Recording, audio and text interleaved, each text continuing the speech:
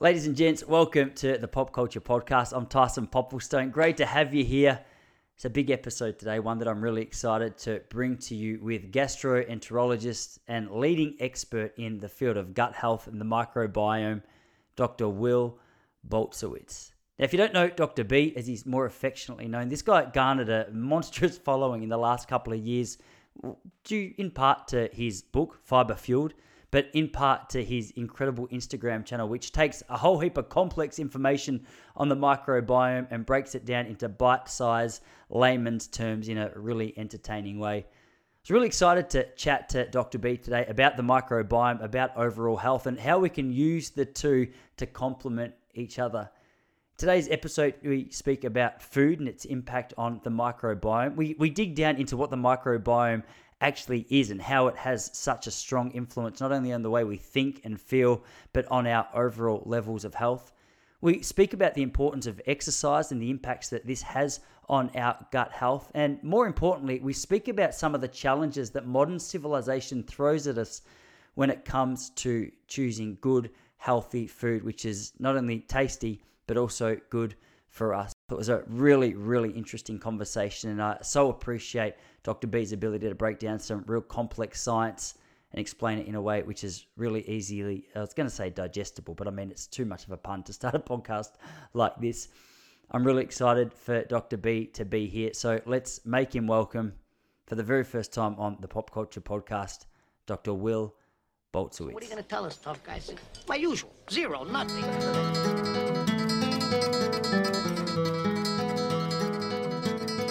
Hey, before I hit record, you were telling me things have been busy over there. You're getting ready for kid number 4. That's a fascinating subject. Before we launch off into what I was so excited to talk to you about, like the time management of that is something that it really fascinates me. I mean, I've kept a close eye on you and what you guys are doing over there, and listened to a number of podcasts. It seems as though you've got plenty on the timetable as it is. How has that management been? I know your kids are. You just told me your eldest daughter's 9. The one in January is going to be the fresh one, but man, that sounds like it would have been a little bit of a jigsaw to try and piece together over the last few years with everything going on. It is. I mean, I think I'm sure that you can relate to this. There's not a lot of people in this space that you and I are in that have kids, and I think what you kind of see is that there's the people who are like in their 20s or maybe early 30s. They don't yet have kids, so they have more time, and then people start having families, and you sort of see like it thins out. There's not a lot of us.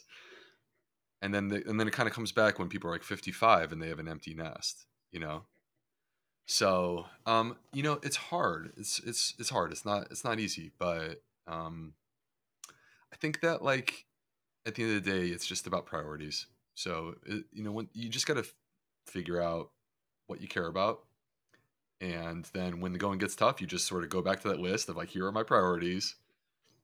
I'm going to stick to that, and then just grind it out. Yeah, it's good advice. It is funny. It's amazing. You can't see it in frame here, but just to my right, I've got like a list on my wall of the priorities, just so I can keep coming back to it. Because I don't know how often you go through this, but like I'll look at things that need to get done during the week, and by the end of the week, it'll just feel like a little bit of a whirlwind of everything. So I've got like a list for the things that I'm aiming to get through. And then when I feel as though that's become too much of a priority, I'll look at the list and go, oh, no, but like on paper, you say that like your wife and family are the most important thing. So why have they just got the dregs of your time? That's one thing that I'm lucky to have a patient wife. We've been married now for 12 years. We've had a little bit of time to get used to each other and find out like strengths and weaknesses. And luckily for me, I got a wife who I think appreciates the fact that I'm a better bloke when I'm doing things that really spark my curiosity. Nice. And I think the encouragement that I get from someone like her to pursue things like this makes it so much easier. But I definitely know you're right. Like I'm 36. I've got a lot of friends who are, not so lucky in the sense that,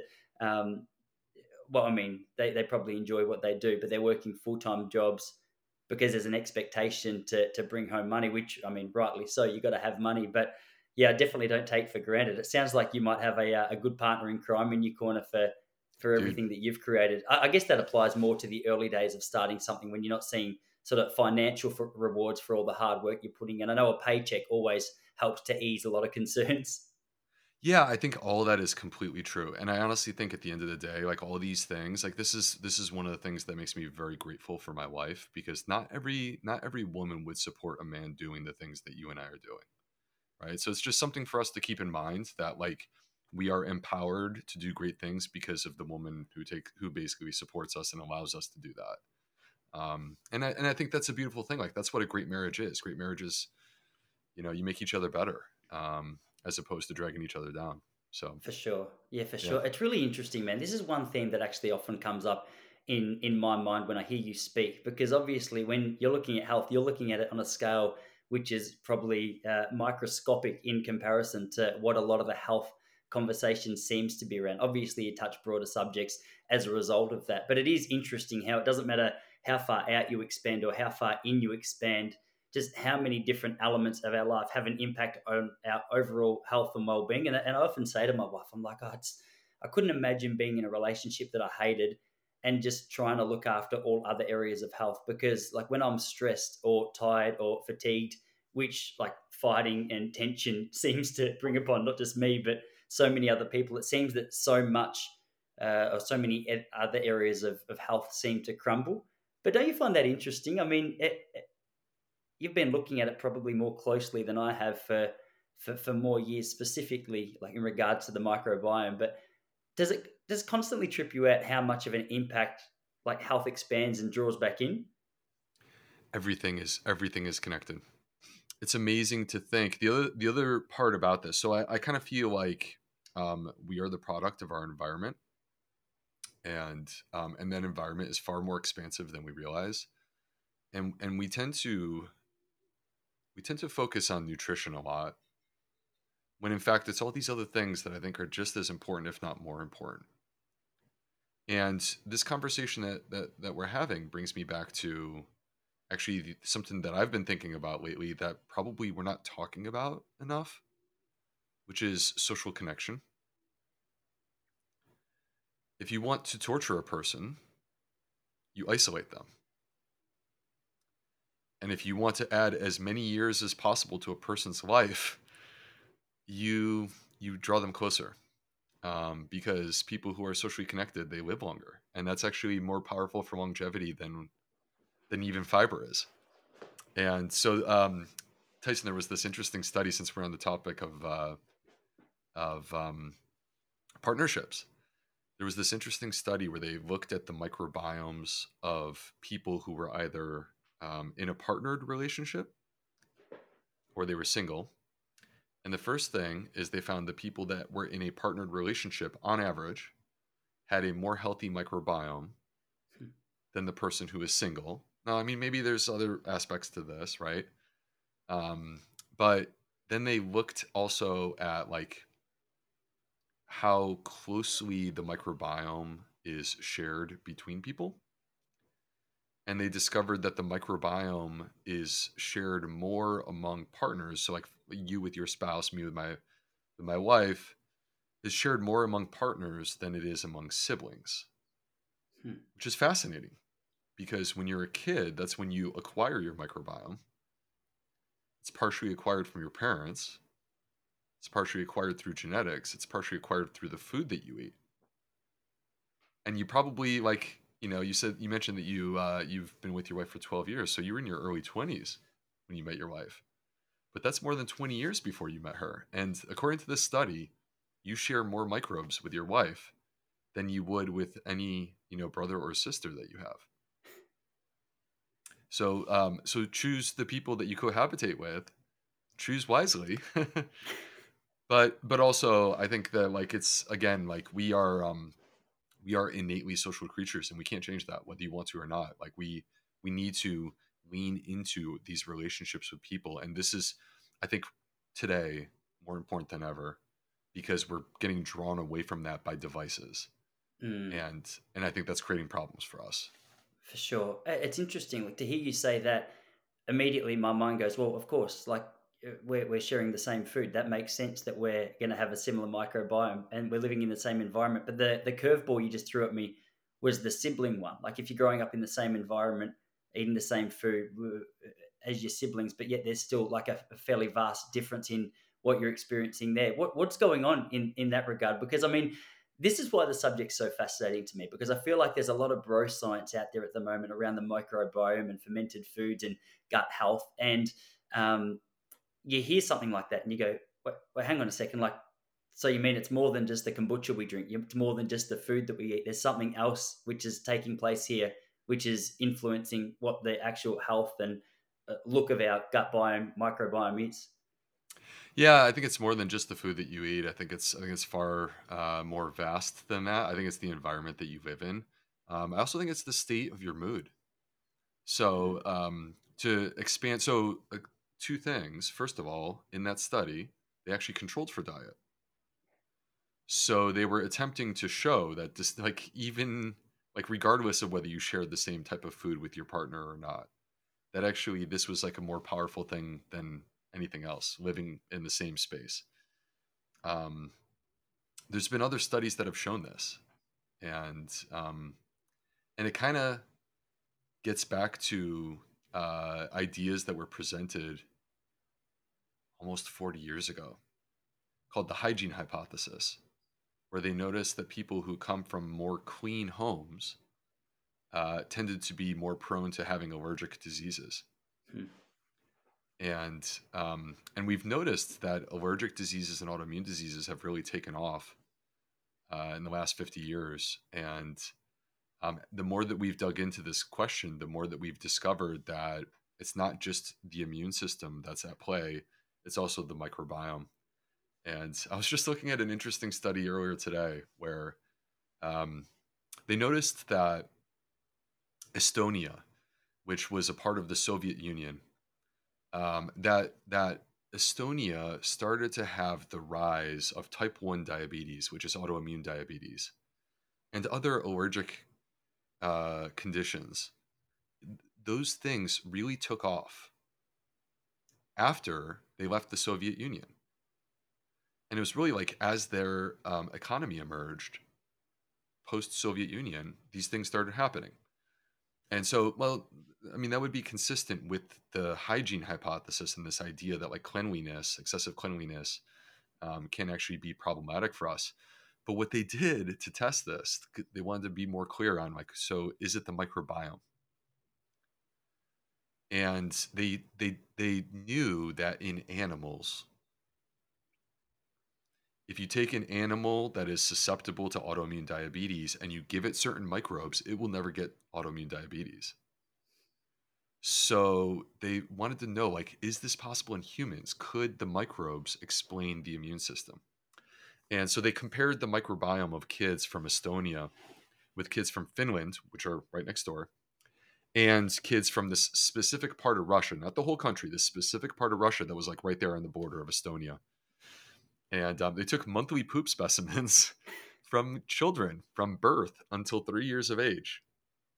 And the discovery was fascinating because what they found is that actually the people in Russia, they're less likely to get these diagnoses, they believe, because they actually have this type of E. coli in their microbiome that you and I would refer to as like, that's a bug that causes infections. But because their immune system was exposed to this bug during the first 3 years of life, their immune system got very comfortable being around different types of bugs. And as a result of that, it didn't ever turn and get aggressive like it would be with an allergic or autoimmune disease. So it's, That's again, like so there's these layers of evidence everywhere. For sure. It sparks a thought in me. I went to the Himalayas for a month back in 2015 for a big trek. We were going mountain climbing, and obviously one of the main concerns for me was making sure that I was getting really clean drinking water. Like I had to have filtered water, I had to have bottled water. The idea of me accessing the water from the rivers, lakes, wherever else it was that a lot of the locals were getting their water from was sort of off limits. And I remember one of my Sherpas, he stopped to fill up his water bottle just in one of the streams. And I said, "Oh, like we're okay to drink here?" And he goes, "No, not for Westerners. This one's just for locals." Right. And at the time, it didn't make a whole heap of sense. But I guess what he's referring to there was probably something really similar to what you're speaking about. There must be something within him which is making that more tolerable or more easily digested, for lack of a better word. For me, I'll drink that. And I had this experience when I was there. I just accidentally got exposed to an unclean drinking water, and it just wrecked me for a couple of weeks. There seems to be like a number of these. I mean, I've had the same experiences in Bali. Is that purely like a microbiome thing? Is that a bug or what's allowing them to be able to drink it and not me? I think it is a microbiome thing. The same is true in North America, where many people in the States will travel for vacation to Mexico, which is our southern neighbor, and the water is slightly different there, and they have higher levels of E. coli. Um, so, like people not just drinking water, but like eating fruit, eating things that have been washed in the local water. Many Americans get sick, and we call it traveler's diarrhea, or they call it Montezuma's revenge, which is sort of their name for the fact that Americans come to Mexico and then get sick drinking the water, but the locals they're able to drink it with no issue at all. So yeah, so our immune system, it's like the reaction of our immune system that actually is a major determining factor there. That our body is used to certain things versus not. Yeah. For before we get too far into it, maybe it's important because I'm sure there's a lot of people listening today that are relatively similar to me, maybe even less so, like super unfamiliar with what we're talking about when we're actually speaking about microbiome. So, at the risk of just asking one question, which you can run with for the next hour, um, did you want to just pave that foundation, lay that foundation, let us know exactly what the microbiome is and just the impact that it does play on our overall health? Yeah, totally. So there's this new science that has emerged in the last 15, 20 years that um, for all of us, including myself as a medical doctor, I'm a gastroenterologist, so my expertise is the stomach and intestines. For all of us, it's just completely changing the game. It's forcing us to rethink things. So what we have discovered because of new laboratory techniques is that us as humans, like we're not alone as humans. We actually are more properly defined as a superorganism Mhm. because we are the home to trillions of living creatures that just so happen to be microscopic. So you can't see them with the naked eye, but if you had a microscope and you were to run up and down your body, you would find every single place that you look, there is life on your body. There's life throughout your body. And that includes, your skin, your eyes, your nose, but your mouth, and then down through your intestines. And it's inside the colon, which is the large intestine, where they are most concentrated. In that place, we have about 38 trillion microbes. Now, this is a rather hard number for us to wrap our minds around. But like, if we were to like look at all the stars that exist in our universe, we would need literally hundreds of universes to match how many microbes are literally living inside of us right now. So now these microbes, they're there with a purpose. They help us to digest our food. That's the first thing we think about, right? We think about microbes and probiotics and things like this. Yes, they help us to digest our food, but they also, I want the listeners to understand that it's actually so much more. They're connected to our metabolism, to our immune system, which is what you and I were just talking about a moment ago, to our mood, our brain health, and even to hormones and hormonal balance. So when we think about like things that are happening throughout our entire body, we may not traditionally associate them with our gut microbes, but the new science is showing us that we need to actually associate them with these gut microbes because the gut microbes are really sort of the command center for human health. Yeah, I think when you get a topic like this, and as I mentioned, like I know the conversation, it's ancient in some cultures, but in Western culture, I feel as though it's just becoming more of a big conversation due to people like yourself. But whenever we start speaking about things like this, it seems really easy to try and boil it down into something small and go, okay, well, gut health and microbiome is really important. And if you simply have this drink or drink this yogurt or have this fermented food, then that's a really good step in the right direction. And so as a result, you lose a whole heap of the conversation. It seems to become a really good marketing point for so many companies to simply tap into that, ignoring everything else in regards to diet and fiber and lifestyle and sleep and recovery and things like that. Yep. Um, from your perspective, how do you think the general understanding of what it is that you're speaking about is going? Because as I say, it seems like a relatively new conversation. It seems like one which is blowing a lot of minds. I'll have a conversation to someone, and it's like the idea of trillions of living organisms just being honest in us. It just seems to not kind of be absorbed super well with so many people. And maybe part of that is the fact that it just cannot be seen unless you've got the microscope over it. But from your perspective, the depth that you go on this subject, I can imagine it must be a frustrating thing to watch.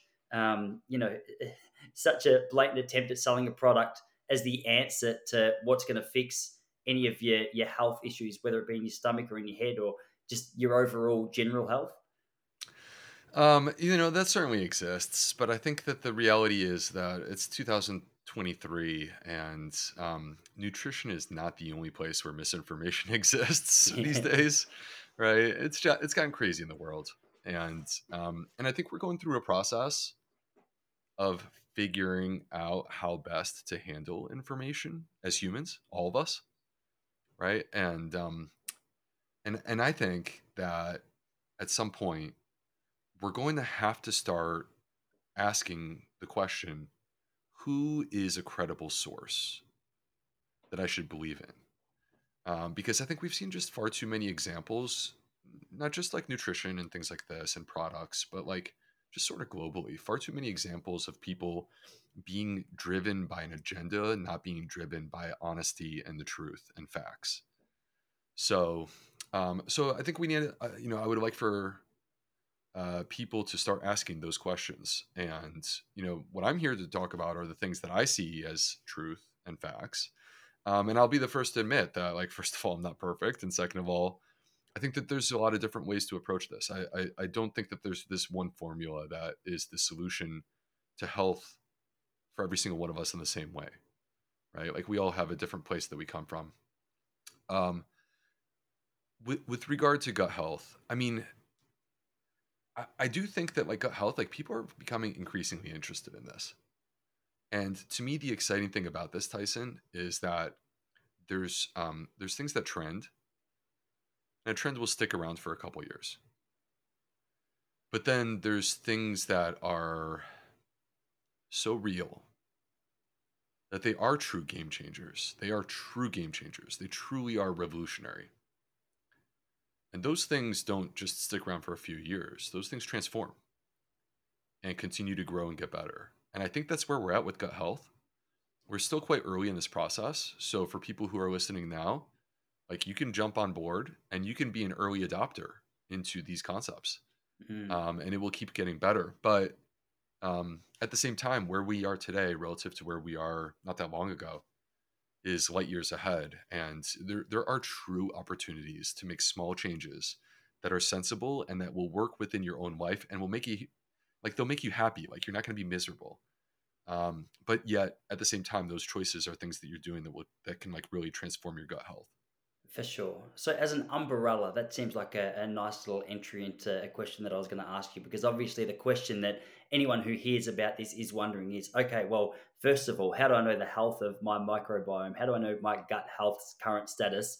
And how do I change it? Okay, so the first question, I might surprise you because I think that most people would think I would say, well, here's the test that I recommend. But actually, I think we should just start with the basics. How do you feel? Hmm. So, because when your gut is healthy, you should feel good and be energized and sleep well and recover well and not have symptoms from a digestive perspective. And what I mean by that is like bloating, abdominal discomfort, diarrhea, constipation, difficulty handling your food.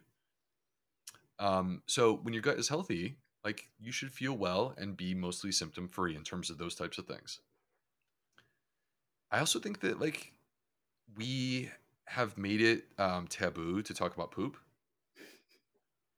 Yet, like, if I were a cardiologist, I would be here saying, like, the first thing you want to do is check your heart rate and your blood pressure. Mm. Well, so I'm a gastroenterologist. So the first thing I want you to do is look in the toilet bowl, right? Because sitting there, I mean, look, like, I know it's weird. We're not supposed to do this, but you know what? There is a world of information there because there is no other thing that tells you more about what's happening with your gut microbes because your poop is made up of your gut microbes. It's going to shock some people, but the majority of your weight of your stool is actually microbial, like bacteria. It's not the excrement of the food that you ate yesterday. That's a minority of the Hmm. part. So, what I want people to look at is like, is it a normal shape? It should be soft. It should be formed. It should be like a torpedo. Is it a normal shape? How often are you going? Most of us should be somewhere in the range of less than 3 times a day, more than 3 times a week.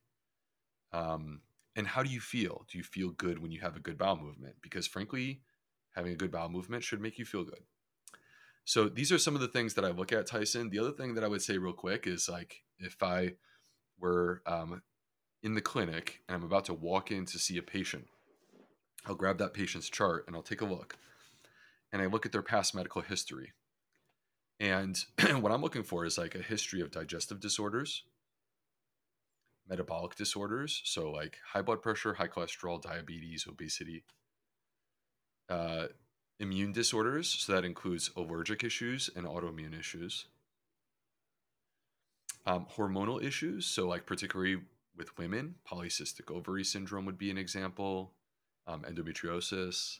In men, erectile dysfunction at a young age, and then mood or cognitive or like issues of cognition. So like major depression or generalized anxiety disorder. And the reason why I'm looking at these things is like every single one of them that I just mentioned is connected back to our gut health. Every single one of them. So it's not just a it's not just a digestive apparatus. Again, it's connected to our metabolism, immune system, hormones, our mood, our brain health. So let's look at those things too. And when you see those things being present, then you know something's going on here because this is the root of the issue. Hmm. Yeah, it's a So, really good point. yeah. Sorry to So interrupt this you is there. no, that's all good. Those are the things that I look at. Um, the majority of gut tests, I don't think are necessary. To be completely honest with you, the majority of them. Now, um, what I want to see in gut tests, and this will happen, are tests that have been validated by clinical research. If if I'm going to consider a test, I'm going to ask the question: what science do you have to back up your test to show me that it's worth my money? And if they don't have an answer to that question, then I'm not going to pull out my credit card. So I work with a company called Zoe. Now Zoe is not available in Australia at the moment. We're very popular in the UK, and we are growing in popularity in the States. And Zoe is not just a gut test. We also are a metabolic test. So we do like a blood sugar test and blood fat. But the reason that I bring this up is the reason why I work with this company as their US medical director is because we're going about this the way that I just described, which is Hmm. that we started running studies, clinical trials in 2017, and we didn't even launch our product until 2020 because we were waiting for the results of the clinical study to show that our product works. So, um, shall we move on to talking about actionable tips, things that people can do? That'd be good. I just, if you don't mind, I've got a quick question just in regards Please. to that. And it's something that you touched on briefly just before, and it's in relation just to the information that's accessible. Like where you said it nicely, we're learning to navigate just an absolute overabundance of information. And I mean, we saw this over the last couple of years with specific regards to COVID, and regardless of sort of what side you sat on the fence of that, you had some people quoting the science of the effectiveness of the vaccine, and you have some people quoting the science of the ineffectiveness of the vaccine. And I'm sure there's so many interweaving variables there. And to myself, who I'll happily throw myself in as an untrained observer, I look at that and I go, oh my gosh, like both of these people, I'm pretty sure, are smarter than me. Do you know what I mean? The tests that they're referring to make a lot of sense. The way that they say it with the confidence and clarity, I go, well, you both sound very switched on, and this is where I feel I get a little confused in this topic as well, specifically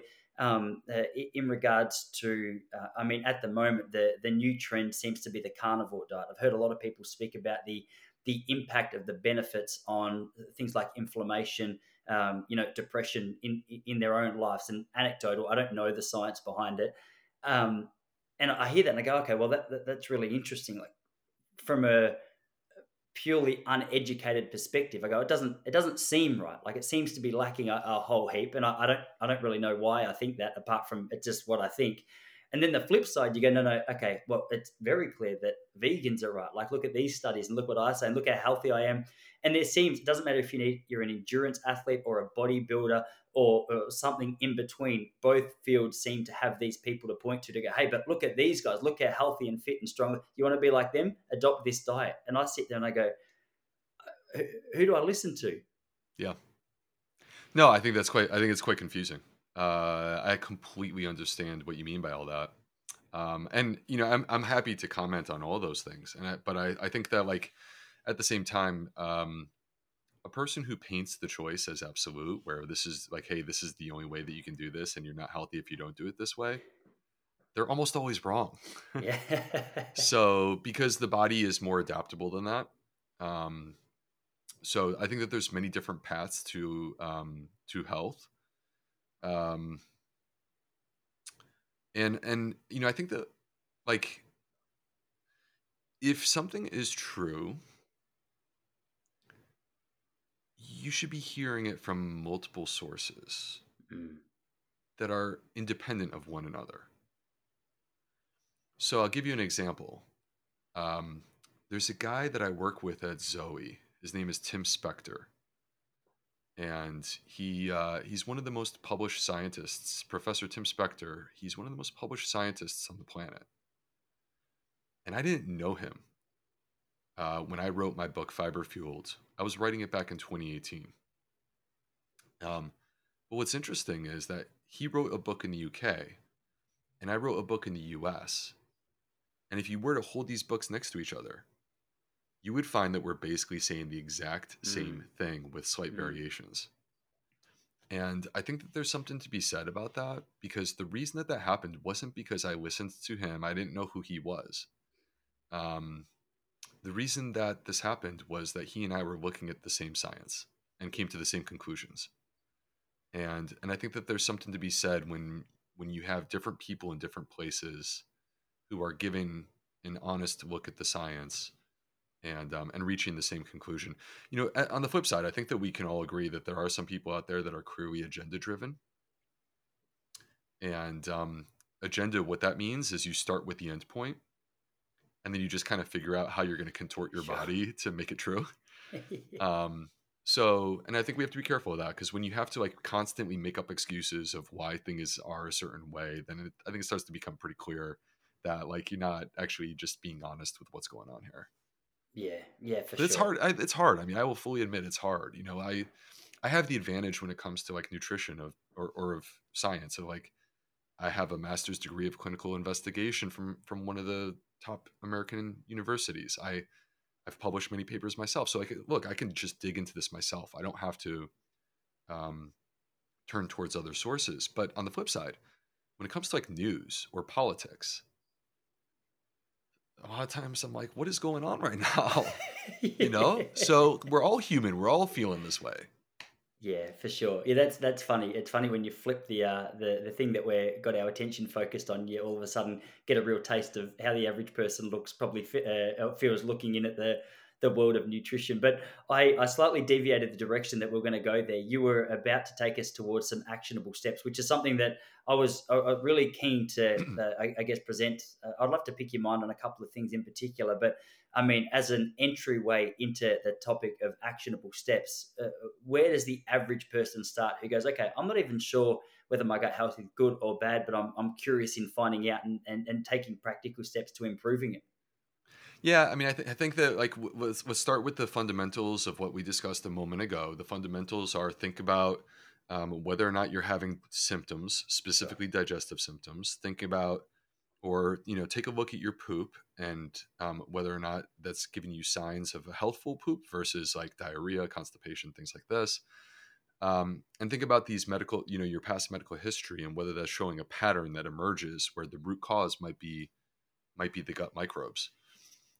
What can we do about it? Well, the truth is this, from my perspective, Tyson, whether you have an issue or not, you should care about this because this is so important to your health. And if that's the case, you don't want to wait until you're diagnosed with an issue to then try to fix it. That's the innate problem in our healthcare systems, both yours and ours over here in the Hmm. States. It's reactive. It waits until there's a problem. Yeah. Let's start caring now.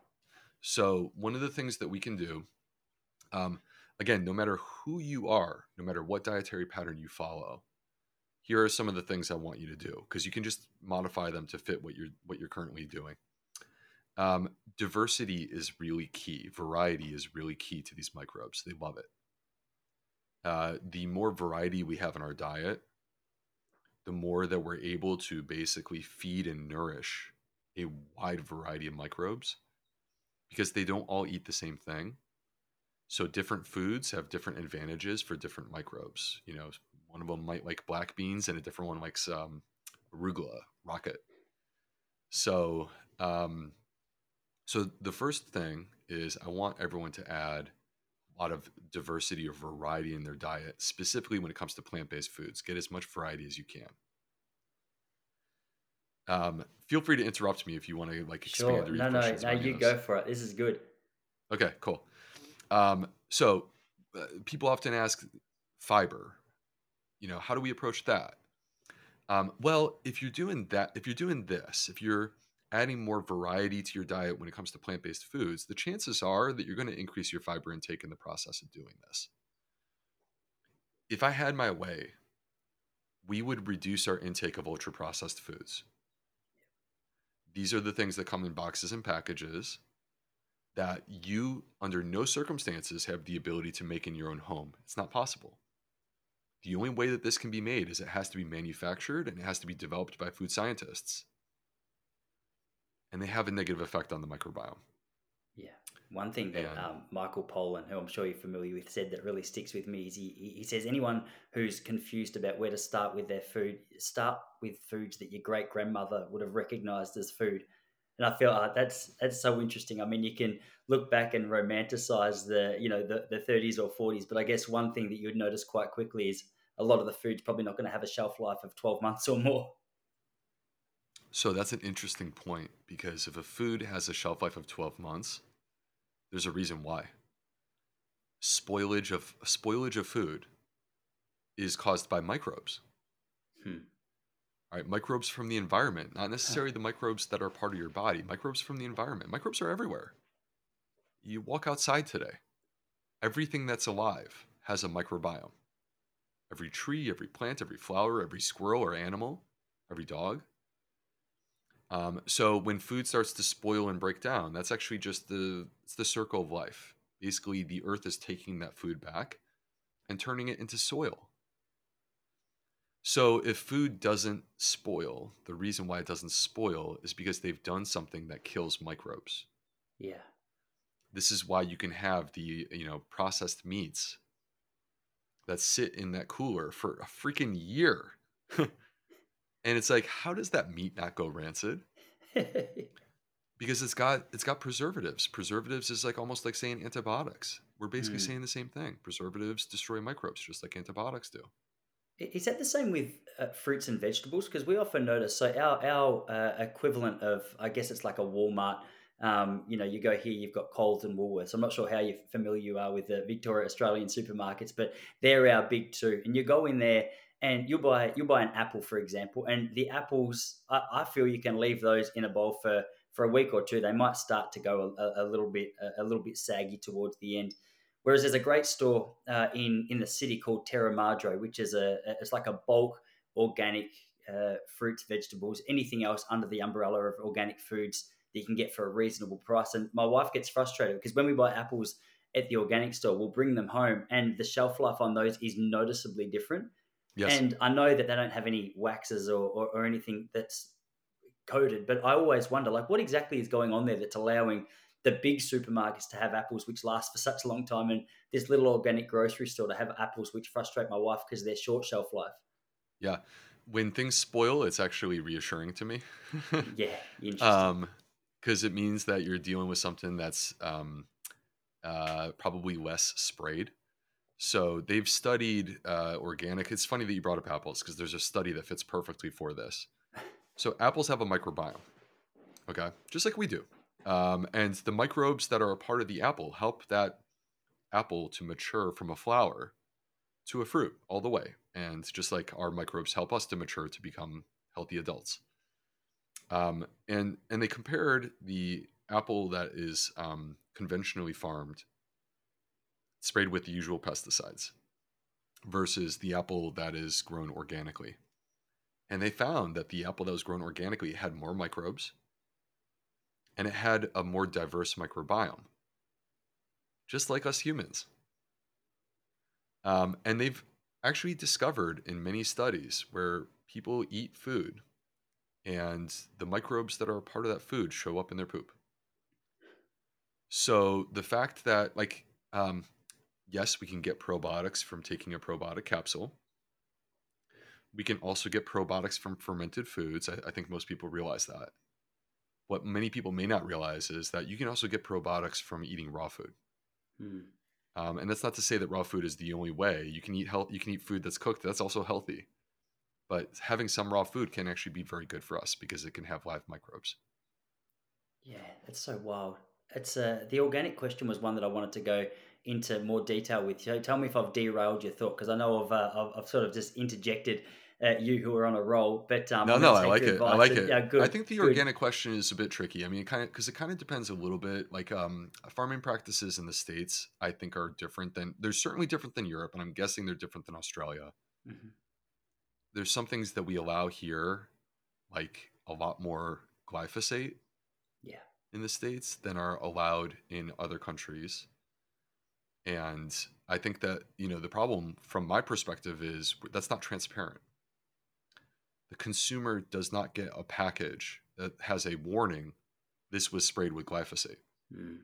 It's not even on the ingredient list. You can't even, there's no way for you to know. And so to me, the major advantage of organic, because um, you might say that glyphosate has not been proven to be harmful to humans, and that's debatable. But glyphosate has clearly been proven to be harmful to bacteria. Yeah, And so if you put it into your food supply, even small microscopic amounts, well, small microscopic amounts are enough to cause harm to microscopic creatures. And and I do worry that that's problematic. So one of the major advantages from my perspective to organic is the fact that organic food, if it truly is raised organic, then it's not ever sprayed with glyphosate, which to me is like a point of safety here in the States. Not all food needs to be consumed organic, by the way. Um, my general rule, if you want to save a little bit of extra money, if it has a thick skin that you're going to peel off, then I'm less inclined to buy organic. mm. So if it's a banana, a mango, avocado, something like this, if you're removing the skin, then I'm less inclined. But if you're going to eat the skin, if you're going to eat the surface, like greens or berries or an apple, because most people don't peel their apples, nor do I want you to. Yeah. But if you're going to eat something on the surface, then that's where, to me, I prefer organic when possible. Yeah, I've been. I printed out I think it was Zach Bush who had a list on his website, or it was just someone that I heard speak about it at the very least of exactly what you just mentioned. And that's been really helpful to me. But it's so funny the looks that I get because as we mentioned, I've got two boys, and I'm really disciplined with making sure they get good natural foods. Like I try and completely eliminate. I mean, as much as I can. It's very difficult at parties and if they're at daycare or anything like that. But a lot of the processed foods that becomes a part of so many kids' diets. But my mum often laughs at me because we'll go to the supermarket and exactly that. She'll go to buy grapes or go to buy apples or go to buy, something else which is clearly been sprayed. It hasn't got a skin to protect it. And I mean, it stresses me out a little bit. Are those kind of foods just a no-go zone for your kids, or do you have rules around how to wash it? Because I've heard that like things like glyphosate aren't just going to wash off with water. Um, it's a good question. You know what? I'm not perfect about like washing my food. I do the best that I can, but I don't, many people who are very serious about this, they would actually soak it with some baking soda, and that would help to actually like get the chemicals off.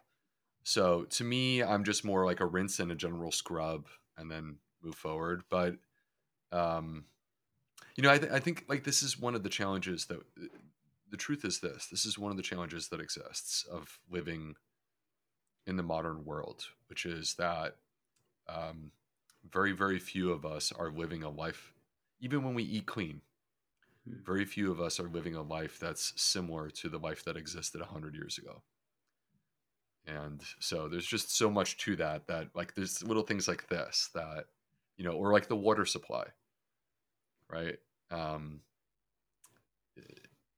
there's clearly advantages to having clean water. There's no doubt about that. Hmm. But do we take it too far? And what's the right level for us? Yeah. These are all questions that exist. Yeah, So, what are some of the standout factors that, like, when you refer to the lifestyles of 100 years ago? Obviously, that social connection that so many of us lack these days. The more accessible natural ingredients that are going to be on the shelves. I mean, dude. the Where lack do we of begin? Let's think technology. about this. Let's Yeah. think about this and unpack this for a moment. Think about the food. All right. So the standard American diet. I know it's not quite as bad in Australia, but I don't think you guys are too far off of us. The average American, about 60 or 70% of their calories come from ultra processed foods. All right, now uh, we have a proud distinction in our two countries, the U.S. and Australia. We're the top consumers of beef in the world, and look, I think that you can be healthy and consume beef. Don't get me wrong, Mhm. but the amount of consumption post World War II is very different than pre World War II. And the other part of this that I think is really important to acknowledge is the modern agriculture practices Yeah. that often include antibiotics. If the cow or the pig or whatever animal gets shot up with antibiotics, it makes them grow faster and they don't have to feed them more calories and they will get fatter. And if I were a farmer, that's exactly what I would do because I Mm. would make more money. And the problem is that we have studies. I could tell you the citation right now. Lawrence David was the author. It was in Nature 2014, and it was quite clear when you ate that meat, the antibiotics were showing up in your gut. Right? So, I mean, that's just two examples. And between those two things, I've described basically 90% of calories. And what's left is 10%, and that 10% are the fiber containing foods. But the problem Yeah. is that we're not really truly eating the fiber containing foods. We're eating French fries, Yeah. right? So, like, if we're gonna eat plants, let's really eat plants. Let's eat plants. Let's enjoy them. Let's eat them in variety and abundance. This is not a claim to veganism. This is a claim to trying to expand that 10% and make it more. Um, so that's just diet. Uh, People played outside. Yeah. They were creative in the way that they played. They were social in the way that they played. It wasn't a video game. You weren't just walking in and staring at a screen. Um, they were physical. They were active. You didn't even have a car, most people, right? So you walked a lot more. Um, the differences in the states, at least, between walking to school by the generation are staggering. My parents' generation, almost everyone walked to school. My generation, it was substantially less, but still quite a few of us. I used to walk to school when I was a kid, and now almost no one does. Almost no Yeah. one. So, so Yeah. they're less physically active, and And then think about sleep, staying up late, watching TV, bright screens, or like Yeah. on your tablet or your computer, bright screens, which completely disrupts your circadian rhythm. Going to bed at 2 in the morning, and then waking up, whenever, depending on what stage of life you are. You just we go on all day. I know the listeners right now are thinking like, yeah, and what about this and what about that? Like, there's just so much that has changed in the last 100 years. Yeah, it's wild. Yeah, exactly right. It feels as though, and I know it is a conversation that you've been having for years, but you could talk for hours and hours and still just be scratching the surface of these conversations. But I've seen those photos even as late as, I want to say, maybe the 1950s, maybe even the 1970s. Maybe that's pushing it a little bit. But you see the average photos of a population on like those sunny beaches where everyone's out and about, or it doesn't even have to be the beach photos. I saw some footage that was taken in London back in 1930s the other day, and it was just sort of scanning around a really busy street, and it was so noticeable that everyone was. I don't know if they had six packs because they had their clothes on, but they were relatively in shape. Like there was no morbidly obese people. There was no one It who is looked. shocking.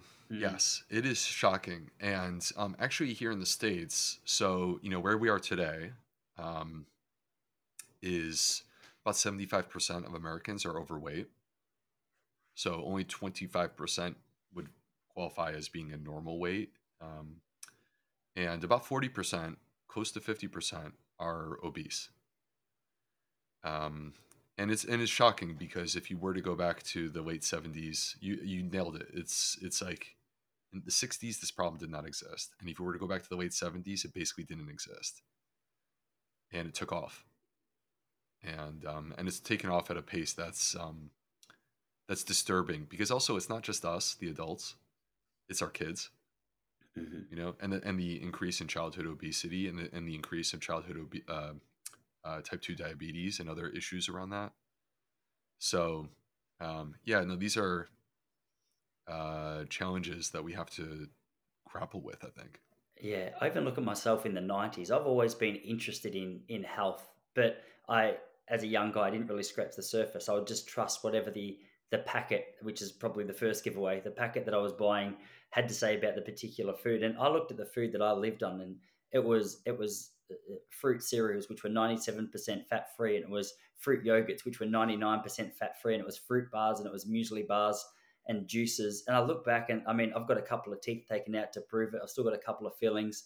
I haven't had a filling for sort of 15 years after some real dramatic changes. But I was oblivious to the fact that I was eating terrible foods that were packed with sugar and had next to, I would say, probably zero nutritional value. I mean, the foods that I was eating, you just had to look at the back of the packet and you realize, oh, this is just a bowl of sugar, but it's naturally fairly fat free. I was lucky to, I mean, not just stack on the weight because I was a really active kid, but it is mind blowing just how quickly that scene changed. Yeah, from the 70s to the 90s, even people like me who was, thought I was relatively on the ball with health and well being was probably eating one of the unhealthiest diets out of everyone in my friendship group who had no focus on the food that they were eating. I was born in 1980, and I think that the 80s were a period of time where these new ultra processed foods really hit the market, and the food industry, this was a boon for them, right? I mean, think about how much space this takes up in your supermarket. So there was this tremendous opportunity, and basically they were competing to get you to buy their product. They still do. And the way that you compete is by like basically creating a flavor that brings you back because you need more, right? So, and it's being engineered to like hack our brain in a bad way. And so yeah, so I grew up quite similar to you. I grew up, drinking sugary beverages and eating like processed meats like 3 times a day, Yeah. and I had a horrible diet. And for me, I don't know if you knew this about me, but about 10 years ago, I had a health crisis. And because I was always young and healthy myself, or I was young and athletic, so I was skinny. Yeah. Because I played 3 sports, um, and as I worked towards becoming a doctor, which took me a long time, I made sacrifices in terms of my physical activity, but my diet was trash. And And in my early 30s, I had a health crisis, and I was 20 kilos overweight and tons of anxiety, supremely low self-esteem, high blood pressure, high cholesterol, and a lot of also like gut symptoms. And I tried to exercise my way out of it. So we are sort of broadly on the topic of actionable tips. Okay, I want to talk about exercise in a moment, but let me start by saying this. Exercise alone did not get the job done. I had to change my diet. Hmm. And I do think that's part of the story is like, it's not just a high fiber diet, it's elevating dietary quality, right? So if you're an omnivore, let's get better quality meat. And if you consume dairy, higher quality dairy, right? And when it comes to plants, let's do better than French fries, please. Yeah. So, um, anyway, but exercise though, when you pair exercise with a better diet, actually they synergize together. And the reason why is that actually exercise, it's quite fascinating, will cause a shift in our microbiome. And the type of exercise that you do matters too. It's not just like, hey, I exercise and therefore here's what happens. Um, so they did a study with a rugby team in Ireland and discovered that the benefit of strength training was that it gave them more of the friendly probiotic bacteria that help us to produce what are called short chain fatty acids, which are the most anti-inflammatory Huh. things out there, and we get them from our gut.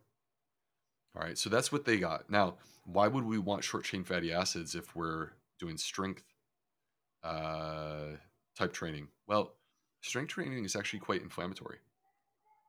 This is the reason why you get sore. Having an anti-inflammatory effect within the gut helps you to balance that out and combat that. So it can help with recovery, and it preserves muscle mass. So, but the quite interesting thing though, Tyson, is that they also looked at endurance runners. So like this is a totally different type of exercise. Now let's look at people who run marathons. And they analyzed their microbiome, and they discovered that the people who run marathons, they have a unique microbiome also. They have bacteria that help to break down lactic acid. All right, what's the deal with that? Well, lactic acid is what builds up in your muscles and causes muscle fatigue. If you're an endurance runner, you want the ability to break down lactic acid because then you can run further and faster. The microbiome is helping to facilitate that. So in both cases with exercise, so I mentioned earlier, like eating a diversity of plants. Now I'm saying let's do the diversity of exercises. Yeah, yeah. Do some distance running, do some sprints, do some weights. But in both cases, it's not just food that affects our microbiome. It's also these choices that we make in terms of our lifestyle.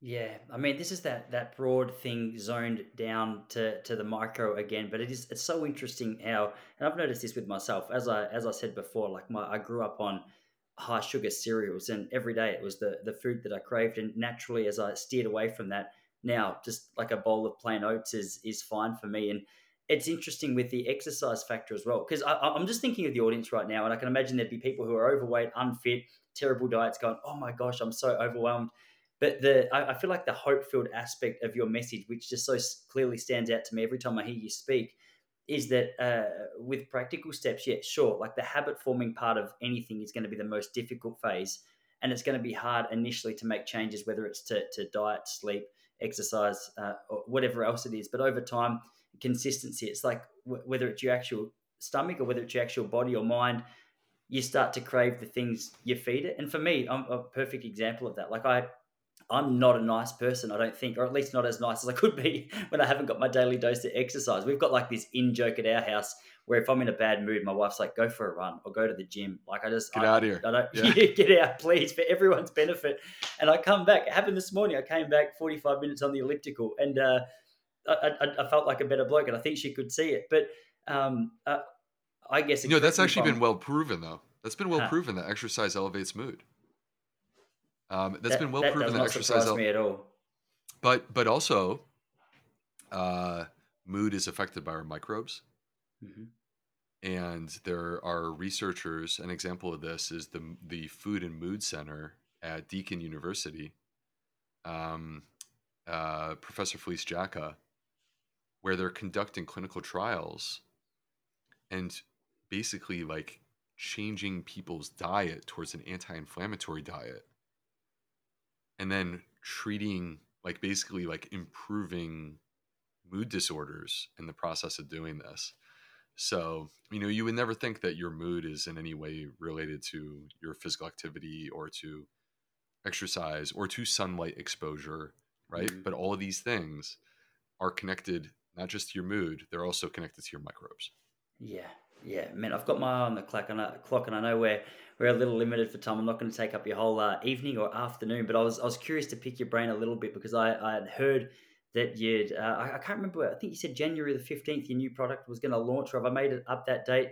You guys had some supplement which was coming out, which I'm excited to hear was made here in Melbourne. Yeah, yeah. So, it's going to be mid-January for sure.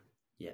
Regardless of when this is released, people can come to our website. Our company is called 38 Terra. And what that refers to, by the way, the product is called Daily Microbiome Nutrition. So if you go to 38terra.com, you can learn more. The story here is that if you ever came to see me in the clinic, there was about a 95% chance that I would recommend a fiber supplement. Mhm. And that's not because I think that fiber supplements are a replacement for our diet. I think our diet needs to come first. But time and time and time again, I have witnessed firsthand the healing effects of the fiber supplement for people, whether they're on a low fiber diet or even people who are on a high fiber diet. They still get benefits. I myself have been taking them for years.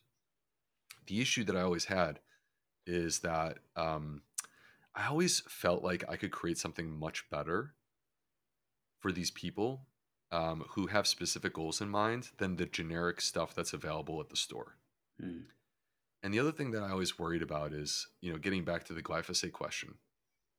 I never knew whether the products that I was advising my patients to use were clean because I was not involved in that process. And there's just no way to know. There's no transparency. So I felt like, there's this opportunity to create something that actually can really help people. Coming from my perspective as a gastroenterologist and a gut health expert, to actually like basically formulate the supplement that I would want for my own patients. Awesome. So that's what I did, and it's called Daily Microbiome Nutrition. It's a beverage. It's berry flavored. It's easy. It travels well. You do it once a day, and in there, the formula comes from 7 unique plants, some of which originate in Australia, but like truly, these plants have been curated from around the globe for their specific properties. Like we have stuff from Finland, we have stuff from Africa, from the U.S., so across the globe, because they have beneficial effects for the microbiome. Resistant starch, which is like a better form of fiber, and polyphenols. These are the 3 types of what we call prebiotics, and this product is basically designed to have all of them. The other thing that was really important to me is that one of the things that I never liked about the options that I had available to me is like, can we get some studies, please? Like, I would like to see Mhm. studies on humans showing me what this product does. And so the beauty of this is like I actually selected the ingredients myself because several of the ingredients have human clinical trials to say when you use this for 4 weeks, here is what happens. It increases, like it improves your gut microbiome. It increases these special bacteria that we want more of. It makes people poop better. If you have diarrhea or constipation, it improves that. It reduces gut symptoms. Um, and then the last thing I'll add real quick that I'm excited about is, again, I come at this as a gastroenterologist. So, I'm thinking about the people out there who have gut issues and they need something. It's not so easy to just say, go eat a salad. Like those people, it's hard for them to do that. They need something. So this product was uniquely, like, this was my specific goal the whole time. The product was developed to be low FODMAP. So basically what that means is if you have gut issues, this will be gentle on your gut, yet simultaneously you are not sacrificing in any way the efficacy of the product. It is designed to work and to be highly effective. It just isn't going to force you to feel unwell when you take it. So anyway, so I'm pumped, and for the first time, we'll be sharing it with the world in mid-January. 38 Terra. Man, exciting times. That's awesome. Well, I'll make sure for anyone interested, it's all going to be connected down in the show notes to this episode. But man, I'm going to love you and leave you, despite the fact that I've got about 407 other questions that I could throw at you. But for for the sake of my family and yours, let's hit pause on the conversation for now. But man, really so grateful that you made the time to stop by and have a chat. The message that you shared, so inspiring, so encouraging, and one that I personally have benefited so much from. So thanks for the work you're doing, brother. And yeah, thanks again for stopping by. Thank you, brother. Thank you for having me. And for anyone who's interested, you can find me on social media as the Gut Health MD. And then my website is theplantfedgut.com. And would love to see and connect with anyone who's interested. Thanks a lot, man. Thanks, Cheers. Tyson.